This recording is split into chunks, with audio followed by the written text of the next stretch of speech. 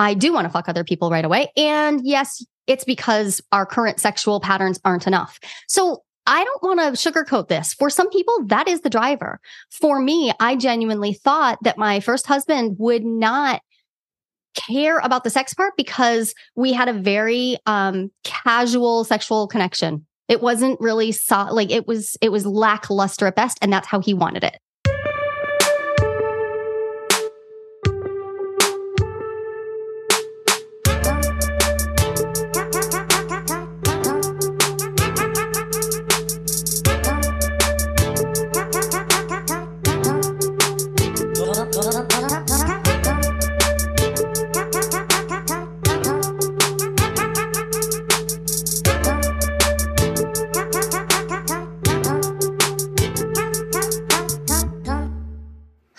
Just two quick notes before we start this episode. The first is that as we're moving from fall into winter and I'm reflecting on this year and where I'm going to take everything with the podcast, there are two things I want to share with you. One is that I'm going to start to do more surveys again. So if you want to be a member of my big sexy data set, which is the group of people that I do surveys on and with, then you can just, this is not technologically advanced, but literally the way that I do this right now is you email me at dearmenpodcast@gmail.com and say, add me to the big sexy data set. And then I manually add you. I'm going to definitely streamline that soon, but that's how it works for now. So if you're interested in contributing to the data and to the surveys that I do, I would love to have you. Just email me dearmenpodcast@gmail.com. And then if you would like to support the podcast itself and join our community, we would love to have you as a patron. So if you can go to patreon.com and look for Dear Men Podcast, you can join us. If you join at a $10 a month level or more, you will get access to our live monthly Q&As. And I think that this podcast episode itself is pretty edgy. And I just want to say that if you've been looking for a place or a space, a safe space to talk about some topics around sex, dating, and relationships with me and with other people who care about these things and want to learn and grow and be honest together and expand together, then you should really consider joining, because those calls are really, just a wonderful place of coming together. And then finally, I'm going to be running a breathwork experience in the fall or winter of this year. And that breathwork experience will be open only to graduates or current members of our group coaching program or patrons. So if you are interested in that, there will be more events and more things that I'm going to run starting, fall and winter for patrons only, and or for clients or former clients. So if that's interesting to you, like I said, just Google Patreon, Dear Men Podcast. It should come up right away. And if you are interested in the breathwork course, there will be more information on that coming soon. And I hope you enjoy this episode. Very curious to hear what you think about it. And again, if you want to join the Big Sexy Data Set, you can also just email me at dearmenpodcast@gmail.com. Hello. We are back again. I am so excited to have Dr. Joli with me, good friend. So today we are talking about open relationships and how to talk about it. And I'm just going to briefly introduce you and then talk about what we're up to together, and then we'll get into the content. What we're up to. I love that. What are we up to? Dr. Joli Hamilton is a research psychologist and the coach for couples who color outside the lines, which is perfect for our discussion today, because we are both involved with a retreat that is coming up in November that is specifically for open-minded people, whether they identify as monogamous, polyamorous, ethically non-monogamous, however they identify, polycurious, things like that, to bring those folks together and to have a safe container to explore the kinds of topics that we're going to talk about today. So I just wanted to presence that I will be attending that. Joli will also be there, along with a few other collaborators of ours. And we're really excited about it. And this topic is a big one. And it's one of the, I think, most challenging parts of the process of relating and being particularly in long-term committed relationships. Often one person or the other or both might be curious about this topic, but not know how the hell do I bring that up with my partner? What the hell do I even say? How do I say I'm interested or I'm curious about open relationships without pissing off your partner, hurting their feelings, having them feel like they're not enough? That's a big one. So yeah, it's a big topic, and I would love to hear from you just a little bit about your own journey around this topic in particular. What has this been like for you? And then you guide people through this as well. I guide people through this, Mel, because I chose the flamethrower method. So if anyone would like to live into that example, go ahead. I don't recommend it. I also took the flamethrower literally while I was in a shower, 2 a.m. in the morning, post-clubbing shower with my husband. And I was like, eek. Yeah, that's just not, like, it was not a cool move. I was so naive. I'm curious, can you bring us into what the flamethrower actually sounded like? Yeah, I can. I've told this story on stage. I've actually won an award for telling this terribly embarrassing story. It is such a lovely story because my naivete flows forth. I only barely knew about the concept of open relationships. I was 32 years old, but I got married when I was 20. I was having a baby every 2 years and very happy about that. I loved having my babies and doing that whole thing early. But when the concept of open relating came up to me, I was like, very curious. And yet still, I didn't do anything about it. So in this moment, so here's what happens. I'm out dancing. Now, I have not spent any time at dance clubs or bars because I've been having babies for a decade.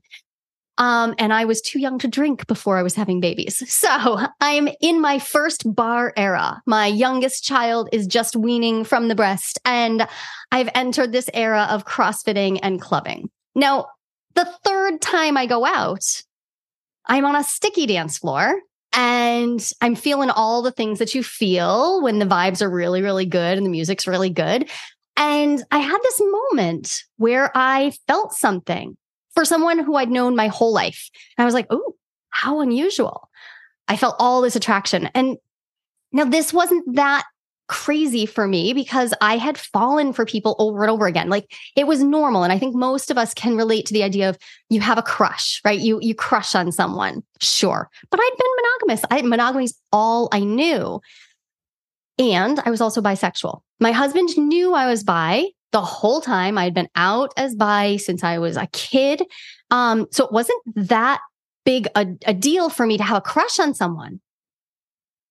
And yet we'd also recently been exposed to this idea that some people took this crush thing to like another level. Some people took it out of the monogamous realm and took it into other words that we'd barely even heard. Words like polyamory, words like CNM, ENM, swinging, words I barely understood other than as like tropes in movies.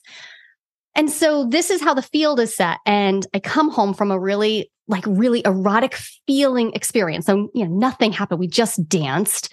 And I hopped into the shower with my husband and I was like, total squee moment. I just devolved into a total squee. And I'm like, I can't believe this. I am so hot for insert the name of his closest friend. Now, I know.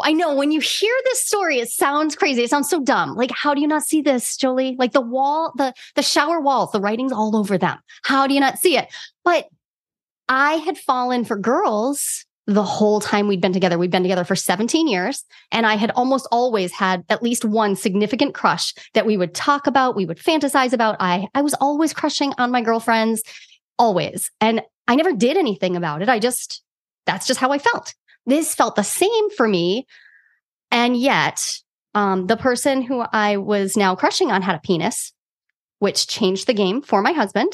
That's a kind of a sidebar. Like, let's have that conversation because one penis policies are kind of whack and we should deal with that. But even so, I think also the field had been changed because it had recently come to light that a bunch of our friends were in some way or another open. And so this hit my husband as like, wait, what?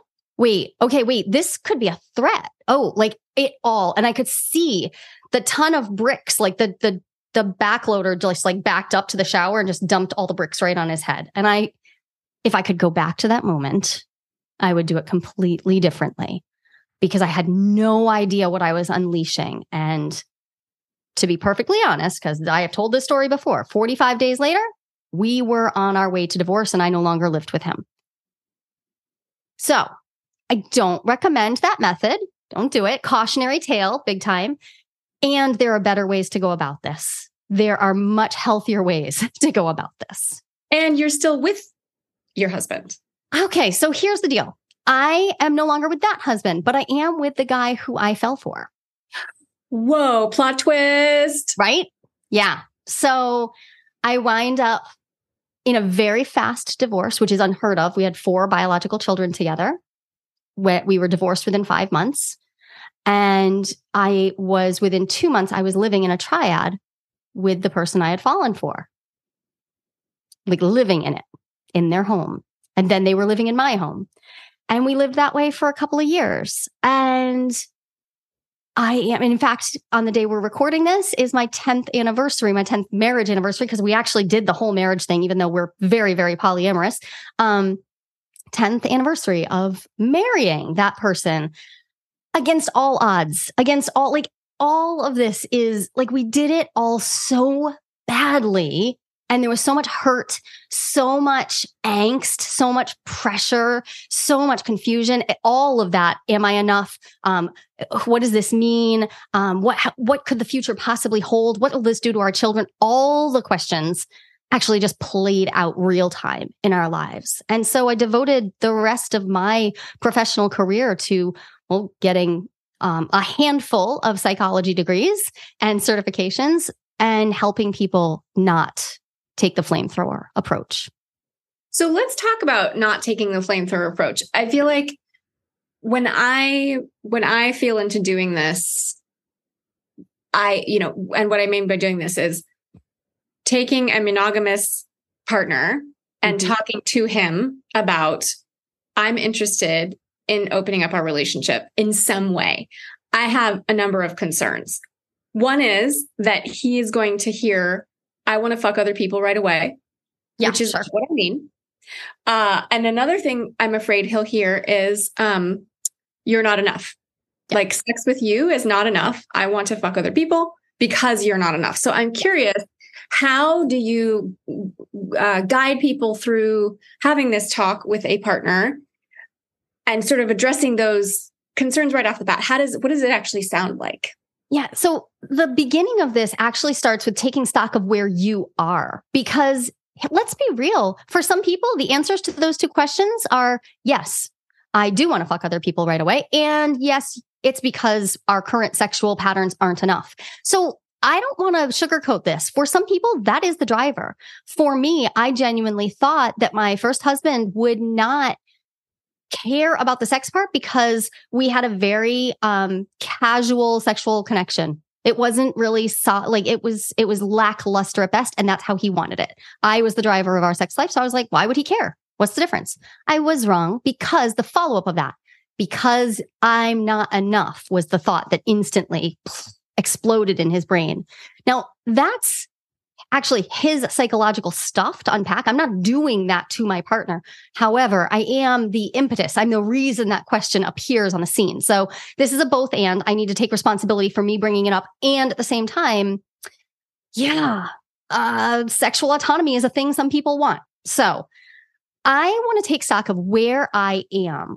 What is my actual reason for wanting to explore this? And how long have I been thinking about this? Because for many people who come into my world, they are not just days or weeks. I was literally just days into the concept of like, whoa, what if, wow, I have all these feelings and, now I have this juicy sensation in my body. It was literally the same night I felt the juicy sensation that I told my partner. So I did it very fast. And there's something to be said for being really honest. I was following my foot into transparency. However, I didn't have any language, right? So maybe a little too fast. On the other hand, so frequently, I see people who are months, years, decades of pondering this, of wanting this, of idealizing it, imagining that this is the way that they could finally feel fulfilled, but they haven't actually talked to their partner. Now, there are two problems to this. One is often we don't actually know what it is that we want. We've just idealized this idea that opening would fix something. But the other problem is every day that I am researching, right? I hear people all the time say, well, I just feel like I need to get it figured out and then I can guide us. Like, you're not an expert. It's okay that you're not an expert at this. Don't worry about that. Worry about, are you actually on the same page, or are you actually creating another whole relationship trajectory in your head that your partner has no idea about? And now, as you get further and further down this path of exploring and understanding the language, like what is jealousy and what is compersion and what kinds of open relating are there? You start creating this imaginal relationship future your partner has no idea about. You become this proto-expert. Like in your head, you imagine you're an expert, and also you are now actually more informed. Both are true. You're more informed. And now when you finally bring them on board, however you choose to tell them, be prepared. How long did you give yourself to get that information? How long did you allow yourself to explore not just the knowledge? Because I mean, you can go get a bunch of books, you can download podcasts. There are so many resources. Cool. But then how did you sit with it? What did you do? Did you go to therapy? Did you seek out some coaching? Did you talk to your friends? Did you start hanging out in Facebook groups anonymously and like figure out? They didn't get a chance to do that. And so now every month, every year that's gone by, think about the fact that don't they deserve time too? So I want people to be somewhere between, the very first second the idea flashes in my eye and I don't even know what it is I mean, somewhere between that and letting this fester and percolate to be a divider between us. There's a sweet spot. It's going to be a little different for everyone, but I'm going to encourage you to bring your partner into the conversation as early as you can. Provide a safe container for them to have their feelings. They're probably going to have feelings like, why am I not enough? Yep. Can you create a safe container for them to have that feeling? Don't try to not have them have that feeling. Be the container that can hold that, because that's a completely different angle than saying, I don't want her to feel this, especially if, here we are on Dear Men. If you're a dude and you're bringing this to your wife, right? You're bringing this to your long-term partner. Don't ask her not to feel that. Don't tell her she's wrong for feeling that. She's having a feeling. Be with that. Be present to it. And create space and time for that to be addressed deeply. That doesn't mean it's going to resolve. I'm 15 years into a polyamorous relationship, and I still have moments where I'm like, grappling with that enough feeling. Yeah, because I'm human. So we don't try to fix it. We just create space where we could actually be with it. And I think that's a great example of part of the intention of the retreat that we're part of is to create that space, is to have a safe container for couples and singles. But it's primarily for couples or triads or people that are relating with each other. And so I think this is a great example of how would a man even bring up going to this retreat with his woman? So if he's not brought it up with her, let's say it's been a couple of months that he's been thinking about it. Maybe he hasn't done all the research, but he's done some of the research. What do you recommend? Do you recommend date night? Do you recommend let's go away on a weekend trip together? Do you recommend, what do you recommend? And what are the actual words? I guess one of the things I'm wondering is, what are some mistakes? What are some ways not to say it? And what are some ways to say it? Because I would imagine that you've heard both. Yeah. So again, I want you to check in with yourself. First off, get clear. Is this a deal breaker for you? Are you coming to your partner with I intend to be an open relating person, and if you're not going to get on board with that, we're done?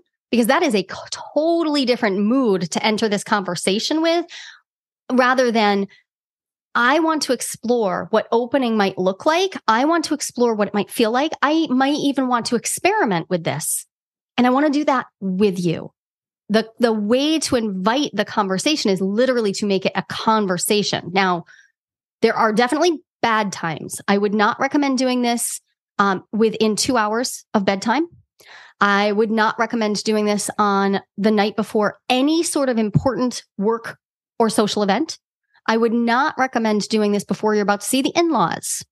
I would not recommend doing this in the throes of an argument. And this happens all the time. You may not even be like actively arguing, but if there is an underlying argument going on, all you're doing is throwing gasoline on the fire. Let's not.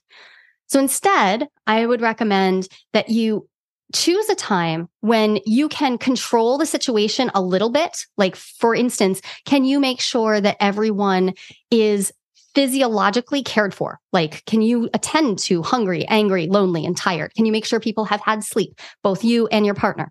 Is there a time? So for a lot of people, that will mean like, yeah, I'm going to bring this up on a long weekend when I know that I have a little bit of way to control for this, and at a time when I also don't have to have control over it. I can let it breathe. I can let the conversation breathe. Maybe we'll have to take some breaks from each other because this might be really a lot.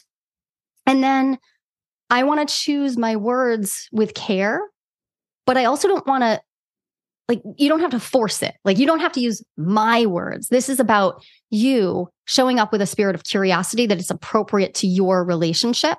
So if you can create that container where there's enough wiggle room that you can have a generous conversation, cool. And then the other thing I have is, if you're really struggling with the words, Ken and I, so my anchor partner and I, we recorded a conversation that you can actually you can like give this to them and say, here, I don't know how to say this well, and I want to start a conversation with you. I'm going to go sit on the couch. Would you take 17 minutes and listen to this for me? And then I am here and I want to be in a conversation with you. And we made that because we kept coming up against people who had brought it up while they were driving. Like, I know somebody who was in a car accident because they were driving. They were literally driving, and it got so emotionally wrought. It's just a fender bender. Everything was okay. But like, you both deserve to have as much safety around this. This is a paradigm shift. And even if you wind up going through this whole conversation and choosing conscious monogamy, it is still the exploration of a paradigm shift. So I want you to treat it like good red wine, like let it breathe. Okay. So a couple questions. One is, what I'm hearing is maybe like brunch or lunch, not dinner or cuddling bedtime. Yep. There are resources that can help, such as that conversation, which I will drop into the show notes. It sounds like that's an audio situation. It's an audio, and there's a doc to just guide you through, like, here's a way that you can present this.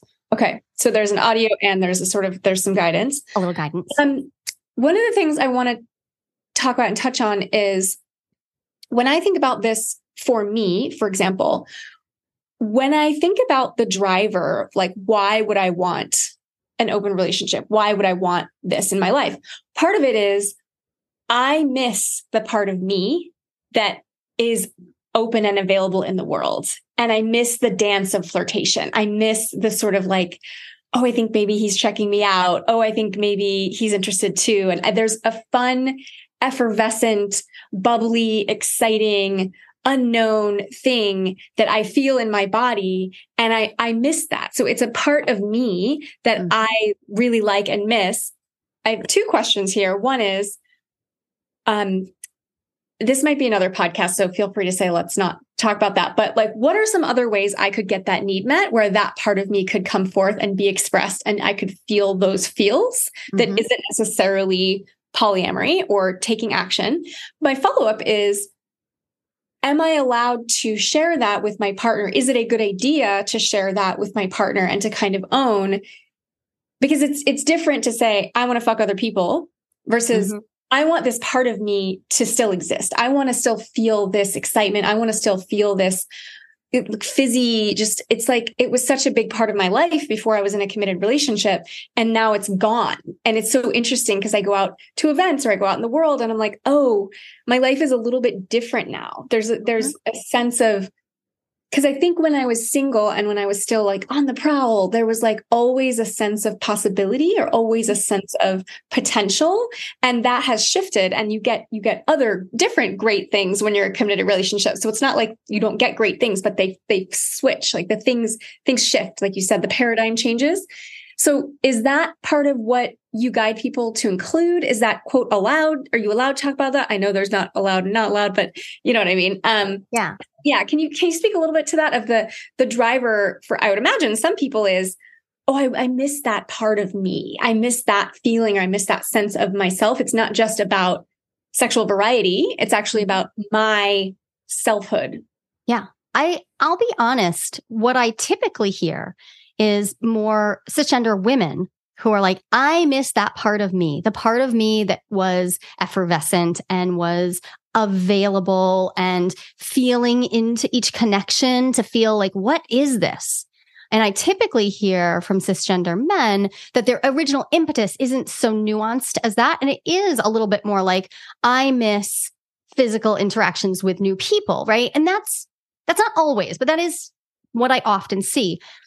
But the common denominator across everybody, every gender I've spoken to, everyone is, this is entirely about you, your individuation, your exploration of yourself as a psychological being, as a spiritual being, as a relational being. But it feels like it's about your partner. To your partner, it will feel like it's about them. It's not. It is about, even in my case, so using my story as an example, my sex life was lackluster. I was not okay with it. I had made that clear for 16 of the 17 years we were together. And that wasn't actually the impetus. The impetus was that I felt that awakening in myself. And I was like, oh, I want to move toward that. I want to find out what's there. That is what I hear across the board. People get this curiosity of, oh, who is that in me? Who is that? How do I know them? And yeah, there are other ways to get to know that part of yourself or those parts of yourself. And there's a range of ways too. Let's talk about the fact that this isn't about monogamy or polyamory, right? If we were to picture those at opposite ends of a particular spectrum, there are also a lot of places. You and I have talked before about creative monogamy. Like, for instance, what if your version of opening is that you're going to attend specific events throughout the year where you are in an open status, where you're like, yep, here's what our agreement is. We have really clear agreements. We understand what they are. And here's our touch agreements. Here's our STI agreements. Here's our relational agreements. And now we go. Maybe we go to a hotel takeover. Maybe we go to a party and we just experience. For some people, that's not even about going and interacting with other people. They simply go put themselves in that juicy environment and soak that up and then interact physically with each other. So it can be that far over toward monogamy, where you're literally just exposing yourself to the energy of openness and sex positive spaces.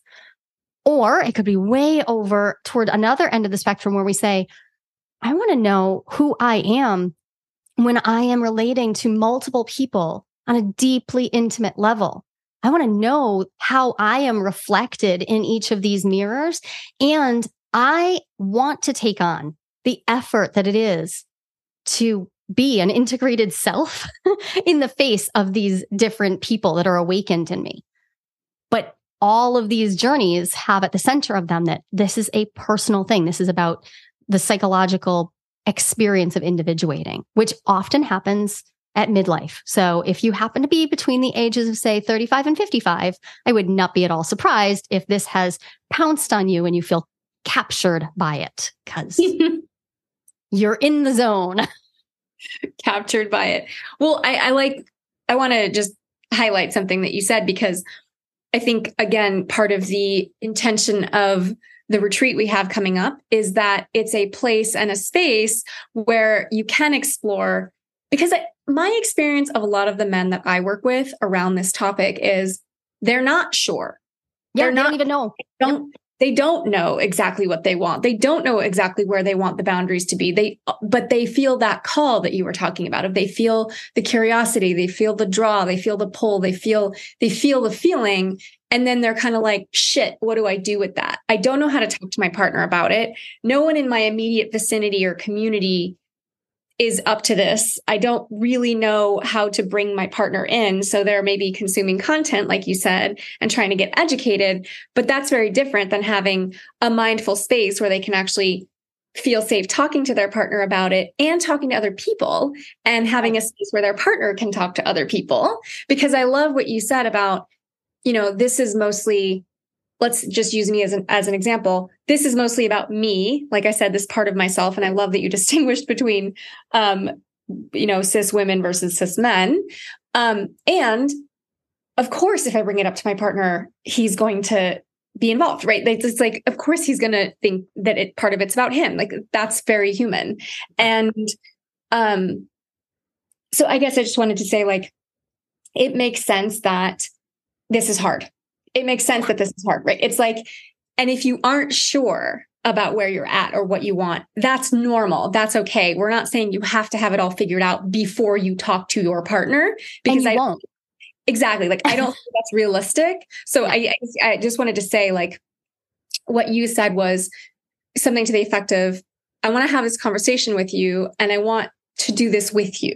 Like, whatever we choose to do here, I want to do this with you. I don't have it all figured out. I'm not sure you're my teammate. Like, I want to be on a team with you around this. This conversation isn't, and if anyone is listening to this and has already been has felt sideswiped by your partner mentioning this, like if you've been on the receiving end, I want you to just take a breath with me and consider that this was also an invitation to you to know, for you to know your partner more deeply, for you to be invited into their process, invited into the exploration, and you still have a no. You still have autonomy. You still get to decide.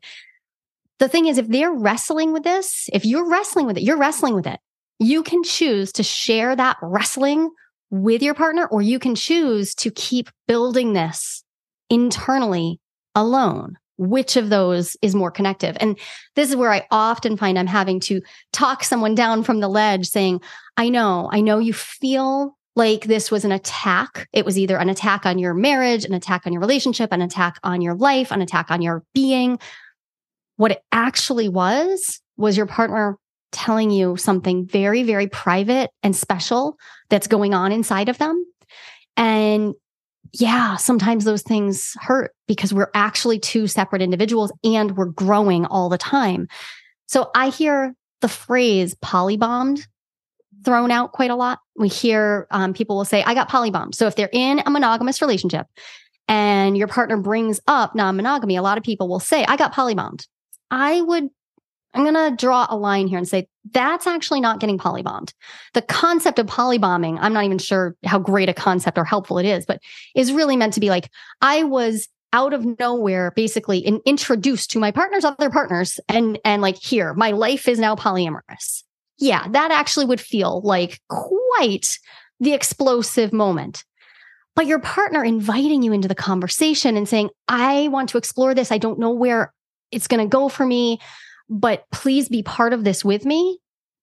Well, how that happens when we want to change careers. That happens when we decide we want to have children. That happens when we take on a new spiritual path. And that happens lots of ways. It's just that this one swims against the stream that we all swim in all day, every day. I am a polyamorous human who is swimming in monogamous waters all day, every day. So it feels to some people like what they just heard is just wrong at an essential level. And that's where I'm going to ask you to like open your heart, soften just a little bit into the deep intimacy that was just offered, and see if you can soften into a space of, okay, I am not a yes to this. And if I'm not a yes to this, then I am currently a no. I'm currently a no. And in the space of the no, we can still explore. We can explore the processes. We can explore the names, the language, the conversations. And one of the things many people find out is, whoa, people who are open relating have some pretty cool ways of relating. And so a lot of people who come through my programs find that, yeah, they may want some version of monogamy. That might be their path. The tools, the conversations, the interesting events to go to, those can all still fit and feel really awesome.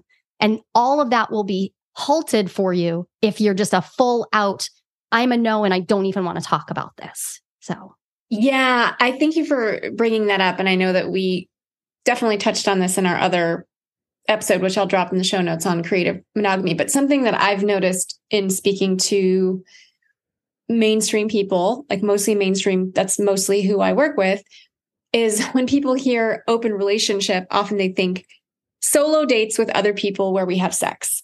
And I just want to say, because I have lots of poly friends and open friends, that is like level 10 of the fucking video game. That is really hard. And yes, people do it, but there are so many other levels before that. And one of them, like you said, is we go to parties together.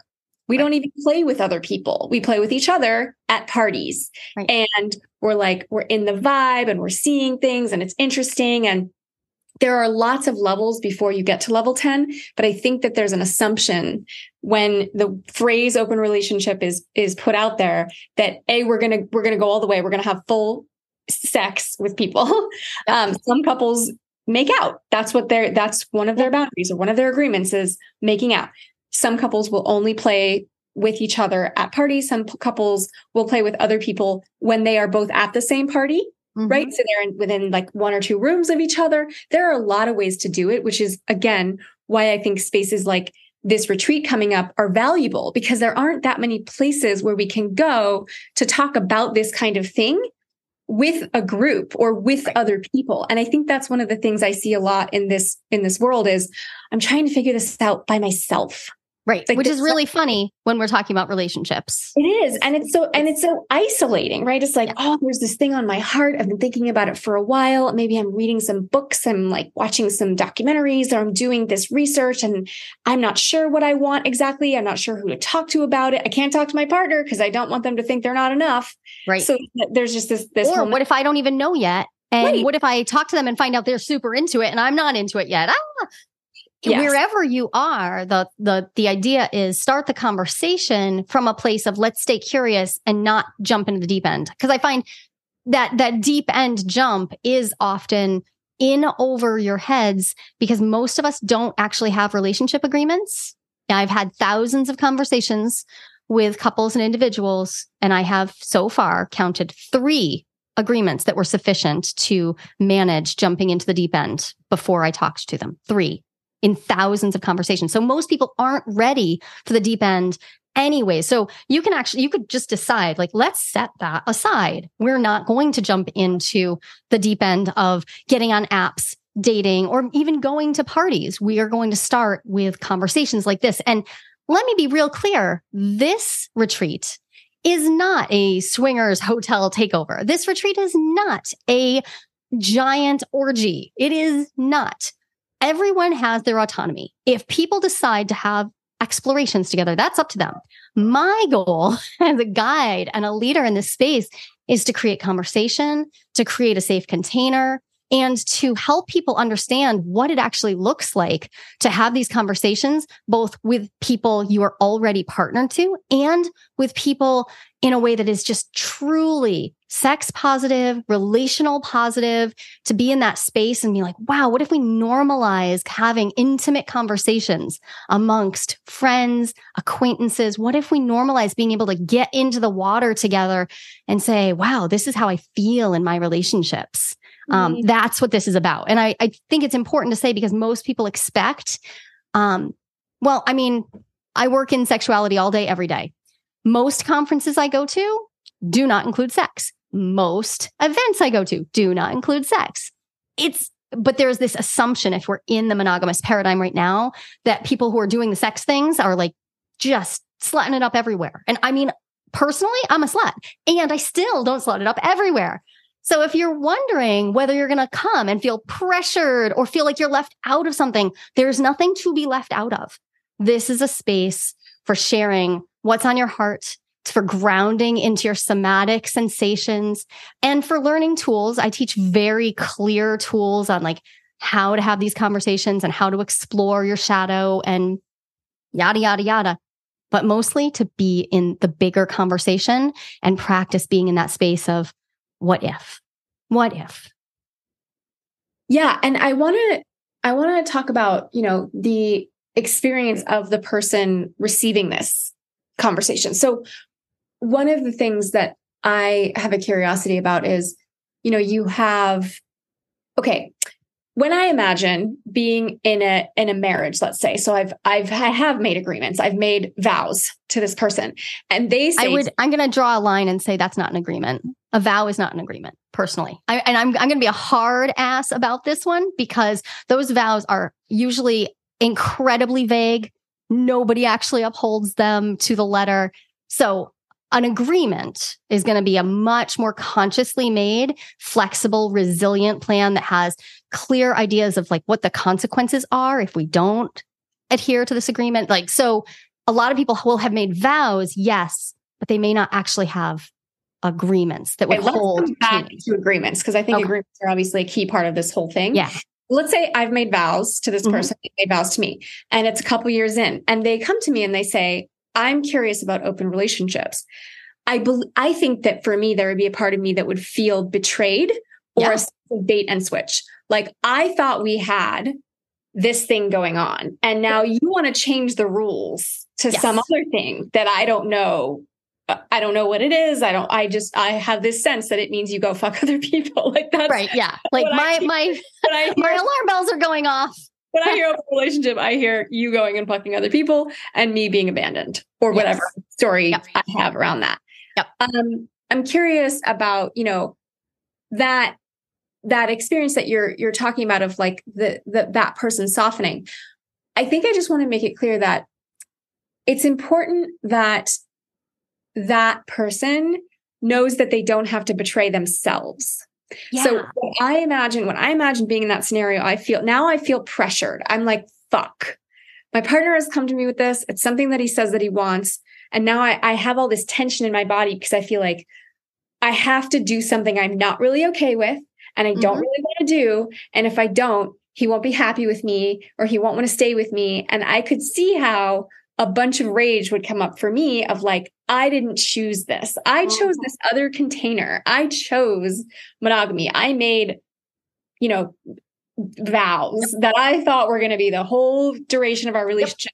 So I'm curious what you see in your work, because you work with people on this, of the arc or the trajectory of that person, the person who's receiving. How does it go for them in terms of softening around that sense of like, shit, I have to now do something I didn't want to do. Otherwise I'll be left. Like, how long does it take to kind of process that? Does it help for the partner to say, I'm not saying I'm leaving you if we don't do this? What does it like end up looking like? Cause I could see that being fraught.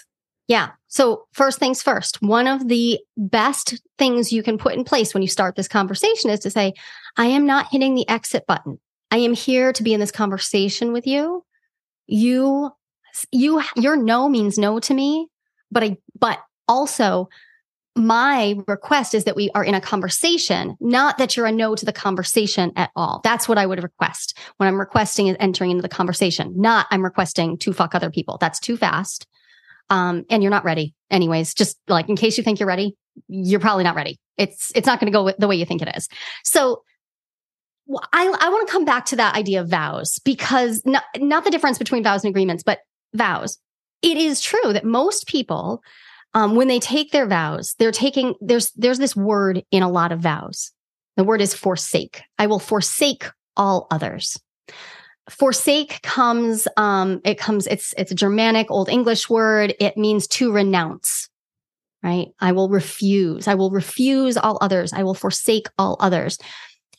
And what I'm curious about there is whether people really take in what that means when they make the vows. And I think most of us are not equipped to fully understand what it means to forsake, because I would never ask my partner to forsake all other people.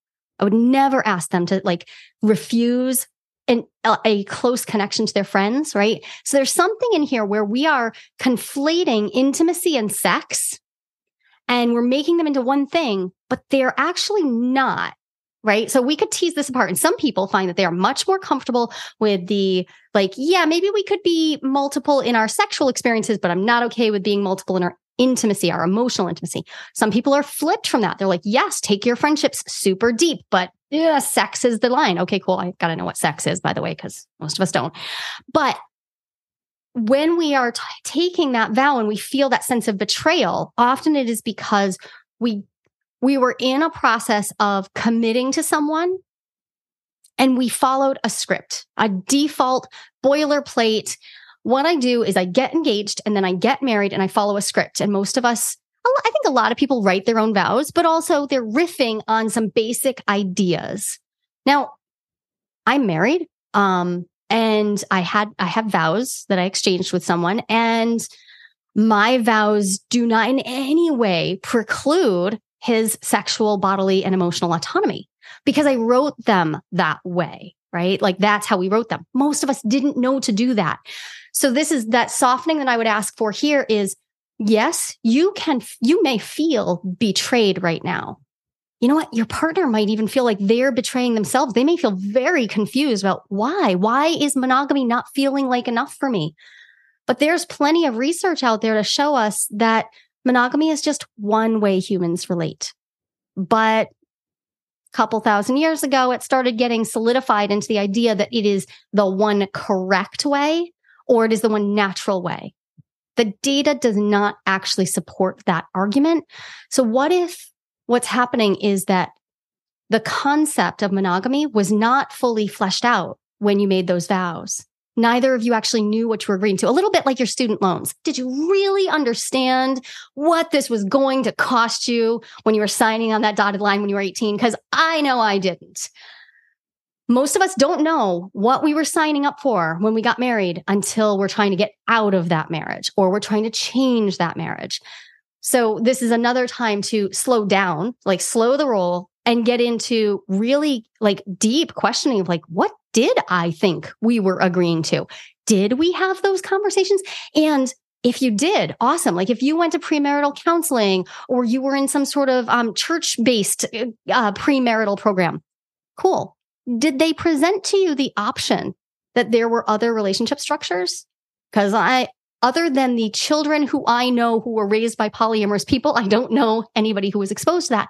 And so, yeah, the betrayal is both real and was built on really rickety foundations of not having the information you might have needed in order to make an informed decision.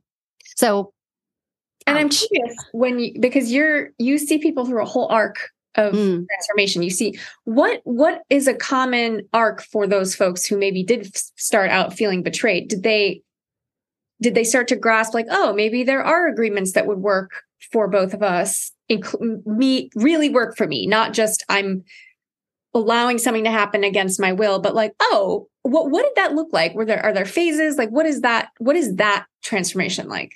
So let's talk timelines a little bit. So first off, my nurture cycle, right? I run a business. I have a nurture cycle. It's typically around 18 months. A lot of times people know I exist, know that my work exists for quite some time. They're circling around my stuff because they're interested.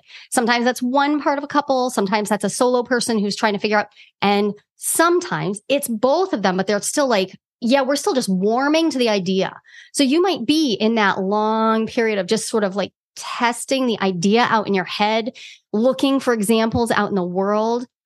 And that's normal. And then there's the time when you decide, okay, I'm going to be in the conversation. That's exactly what I do. What I do in the year of opening, in my private work is I get people into a container where we are intentionally walking through a process that takes at least a year of exploring. And during that year, everybody hits their comfort spot at a different time, right? Their spot where they're like, yeah, okay, I can feel into where this could serve or support me. And some people, where they get to is, yeah, I'm really monogamous. I'm monogamous at my core. This is my being. And now they have to decide what that means. Are they going to be in a mixed relationship structure? Are they going to keep exploring beyond their comfort zone and see if they have another breakthrough? Or are they going to say, you know what? I've been in this conversation and it's not for me. There isn't like a magic point, like where everybody gets like a timeline that everybody hits magically, but there is often many more months than people will imagine. Many more months. The reason my programs are a year long is because, it can take 5, 6, 7 months to start softening to the language and allowing it to land in you in a way that isn't just rejecting and like, nope, this feels like it's bad. This feels like I'm giving up something. This feels like it can't be for me. And I find that if we give people the time to be in the space of exploration, one of the things that also happens is they solidify their relational skills, right? So there's all this skill building that also has to happen. There's all this shadow work that needs to be done. And I don't mean like hooky cookie. I mean, seriously, you need to look at the stuff you don't know. You need to have somebody introduce that to you and say, hey, have you looked over here in your relationship? And all of a sudden, things are completely different. As you go through that process, at some point, you may realize that you really are more aligned with monogamy. You've still gained all of these relational skills and all of this relational capacity. And if you do hit a spot where you're like, oh, actually, I found not just softening, but I found my own reason for being here. I found my own why. Awesome. It might not be the same as your partner's. In fact, it probably won't be. Cool. Then what you have there is another opportunity to allow each other to grow in your intimacy while also growing in your differentiation. And when you say finding your why, can you give a concrete example of what that might be? Yeah. So my polyamorous why, my reason for doing this is because I prioritize growth over comfort in everything. That is baseline for me. And that one happens to be shared by my anchor partner. It is not shared by all of my other partners, right? That's my why. And over the years, Ken and I have come to agree on that. Like that one is actually shared. But that one guides pretty much every decision that I have to make around my relationships, which means if I am uncomfortable, that's not a reason for me to get out of the water. Being uncomfortable. I will bear the discomfort because I'm very curious about my psychological growth, my relational growth. Some people's why is they don't want to go to the grave without experiencing some stuff. In fact, I love that my father gave me permission before he died to talk about his stuff. My father lived 10 years after my mother passed. And I remember him having these conversations with me where he's like, I just want to try stuff. I just want to try stuff. And I'm like, Dad, you missed the boat. Mom was so on board. So on board. And like, he totally missed the boat, not just being like, dude, let's try stuff. So unfortunately, he waited until his body wasn't really in the shape that he needed to be able to get out in the world. Right. And what a bummer. So I take it's very real to me. If you are in your late 40s, 50s, 60s, 70s, yeah, now you're alive now. You're alive now. So if your why is because you want to be alive now, join the party. Let's get in the conversation. Well, it was so interesting when you were talking about vows and agreements, and I want to go there next because I really, really want to do that before we wrap. One of the things I had this image of was, what if one of our vows was to support one another in being the most expressed and fully alive beings that we can be? Boom. That is different than you're allowed to do this or not allowed to do that. And like you were saying, there's an amount of flexibility in there that acknowledges that what's going to make you feel alive now might not be the same in 10 years. There might be it might feel different, but I want you to be the most expressed and alive version of you that you can be. And I will support you in that as your mate. And you will support me that in blah, blah, as my mate. Like that's a different kind of vow. And that's like part of what we're doing here is to help one another self-actualize at what we're doing here in a partnership. And that might be uncomfortable.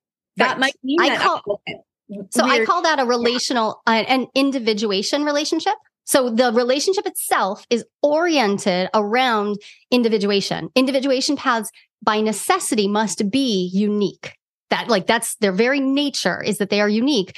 And the question is, can I lean in and support my partner having their unique experience? And I have an explicitly individuation-oriented relationship in my life. Not all of them are. I have one that is explicitly about this. I'm not going to lie. Is it harder than if I didn't do that?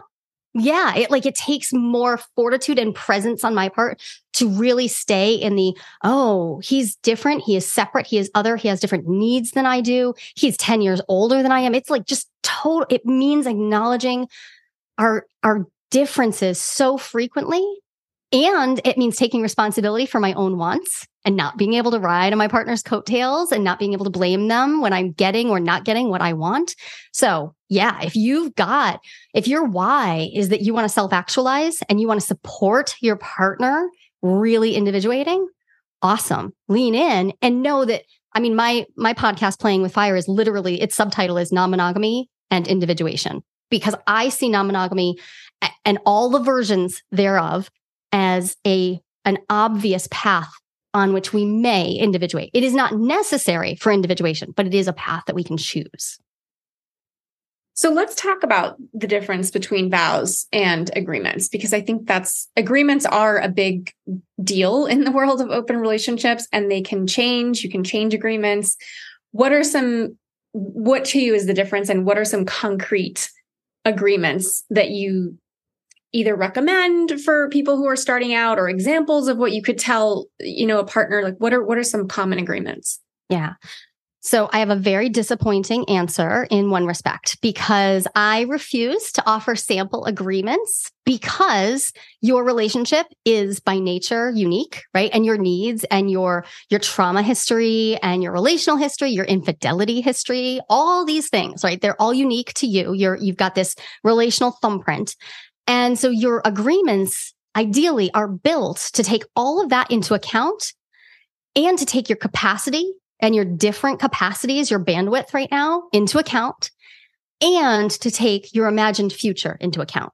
So agreements are way more complicated than most people understand. Most people make relationship agreements by going to whichever relationship book they like the best, turning to the agreements chapter and being like, let's create an agreement. And they sit down for a couple of hours and they're like, we will hash out our agreement and then we shall go forth and fuck around and find out. I don't recommend that method, because it's destructive testing. That's how my physicist husband would put it. Like you are guessing what your reactions will be, and you're probably not spending the time you need to imagine into what will actually happen and what the possibilities are. And you probably don't even know what is possible. You don't know how to make agreements around these things because you don't know what exists. So an example that came up recently is I had a friend who went to a sex positive retreat. Now, they put agreements in place before they left. So it was a sex positive space. Sex could happen. Full sex could happen. All sorts of sex could happen. They were in a monogamous relationship. They put agreements in place that covered everything that they thought they needed covered. They were good. I recently spoke with their partner, and their partner was like, holy shit. There was no way I could have made an agreement for that, because I didn't even know this stuff existed. So their partner was involved in things like energy sex and passing energetic, erotic energy and talking about sex. They had no idea. This was so far beyond their imagination. And we're talking totally clothes on, but they had no idea. And it broke their heart because they didn't know what to imagine into to create agreements. So all that said, I teach agreement building in a 3-phase process. Most people try to dive into the 3rd phase, what I call the relationship philosophy. We're going to have our big ideas, our vows, as it were, right? Like these big ideas that can hold our dynamic selves. It's just so far above our pay grade. My pay grade too. We like to create that out of the box. So instead, I lead people through a process of first making experimental agreements. Minimum viable agreements is what I call them. I have a very structured approach to how we do this. And then we go into holistic relationship agreements, and we use our experiments to help us inform our holistic relationship agreement. And then once you've been doing this and practicing making agreements and making them dynamic and making them resilient and making them matter, then you'll wind up in a spot where you can have a relational philosophy that really holds you with this sense of security that you're like, yeah, I recently went on a week-long adventure, and I really needed very little check-in with my anchor partner, because our relational philosophy is so deeply grounded in this clear experimentation and these many, many, many conversations. But that's the deep end. I want people to walk through a process. And this is what I said. We don't get taught how to make these agreements. And then we're sold a line that like an agreement is just like we should be able to go to Easy Legal and be like, here's my relationship agreement.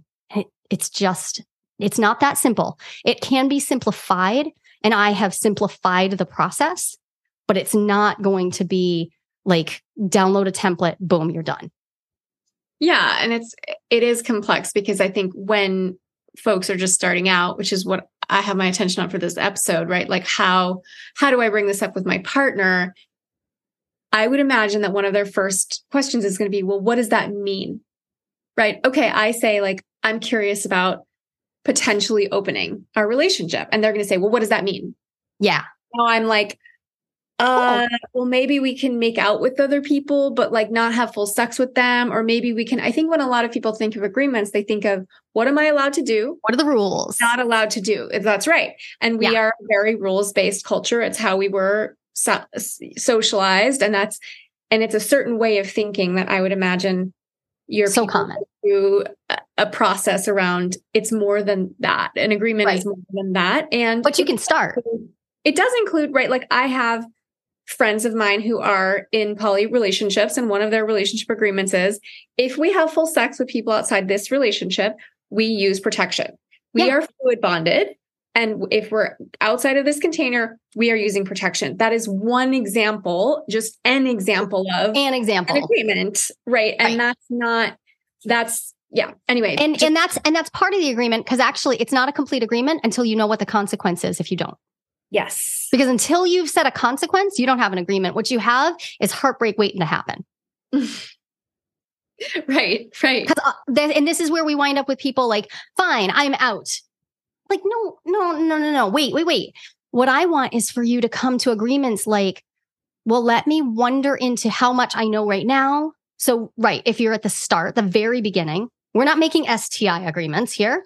We're going to make instead an agreement about staying in a conversation rather than taking physical action. So you might start with an agreement like, right now, this is entirely theoretical. I will not get on any apps. I will not start flirting with people. I will maintain boundaries around the people who I might already even just have an awareness of them in my field. I will maintain boundaries, and here are the boundaries I will maintain. And then I will promise to hold myself in integrity, because this is about an agreement with myself. This is another piece of the agreement puzzle. We are used to the idea that rules are punitive and they're to be applied to another person. That is not an ideal way to hold agreements. An ideal way to hold agreements is about, I'm going to make agreements that I actually can live into and will feel supportive to me. They will feel like scaffolding to hold me into being who I want to be. And then I will hold myself to the consequences of those agreements. And then your agreements become this supportive, nurturing experience rather than a punitive experience, which most of us have no experience with. Most of us will expect to be punished.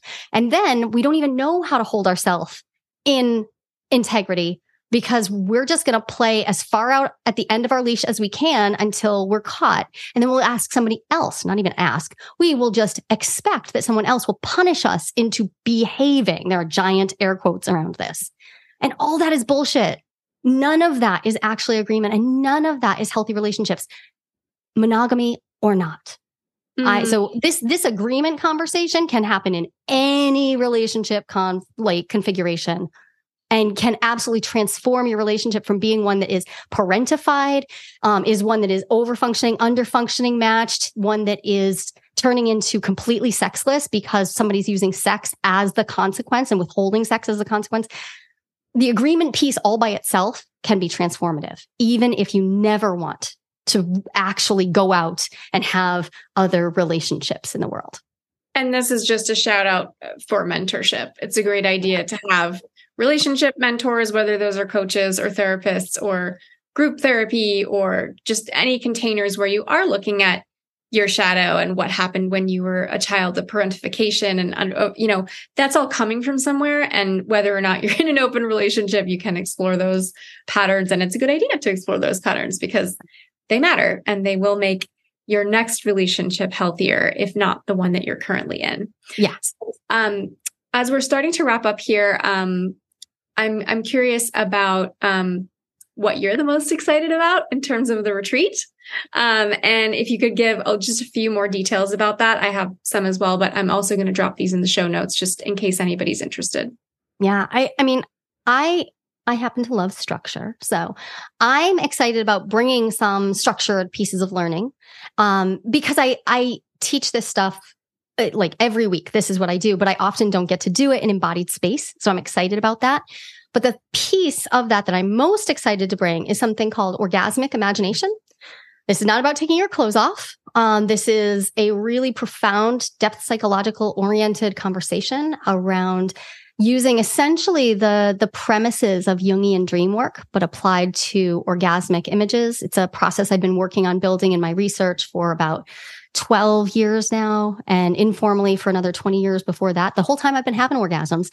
And I'm really excited to be in this conversation in embodied space, because what I'm finding is there is a piece of the opening conversation that really is about pleasure. I want more pleasure. There's another piece that is about, I want more access to me.